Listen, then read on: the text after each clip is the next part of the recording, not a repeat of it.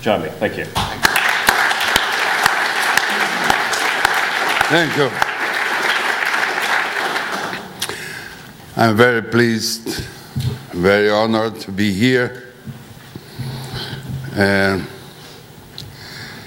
I have to say, in between my terms as a mayor or as a governor, back to my office, I used to work in many cities. And one time I worked in Havana, Cuba. You know, in Cuba, they have the habitude to speaking for hours. The Generalísimo en Jefe, Fidel Castro, used to speak for 11 hours, 13 hours. So sometimes when I'm happy, I have this Cuban spirit. And I have to say, today I'm happy. So be prepared.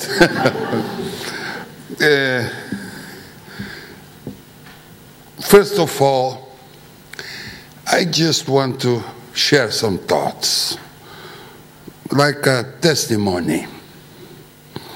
Because in many parts of the world, people are so pessimistic about the future of the cities. And, you know, my feeling is and they are projecting the tragedies.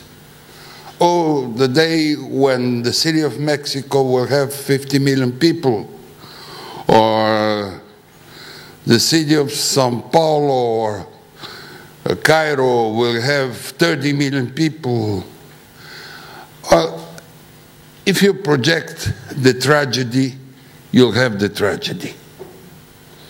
So if you invest your energy to avoid trends that they are not desirable, you can do it.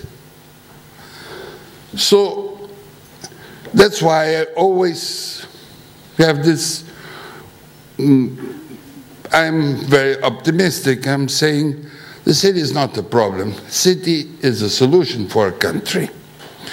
I hope many decision makers in the world will understand that. Because if you have a generous view about your cities, will have a generous view about people. But you need decision making, you need solidarity, a strategy, and you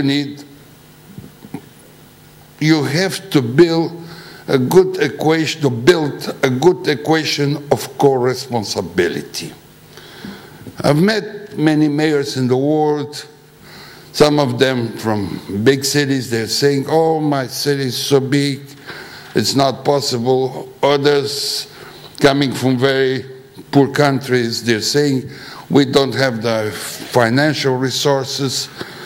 I would say that every problem in a city has its own equation of co-responsibility, its own solution.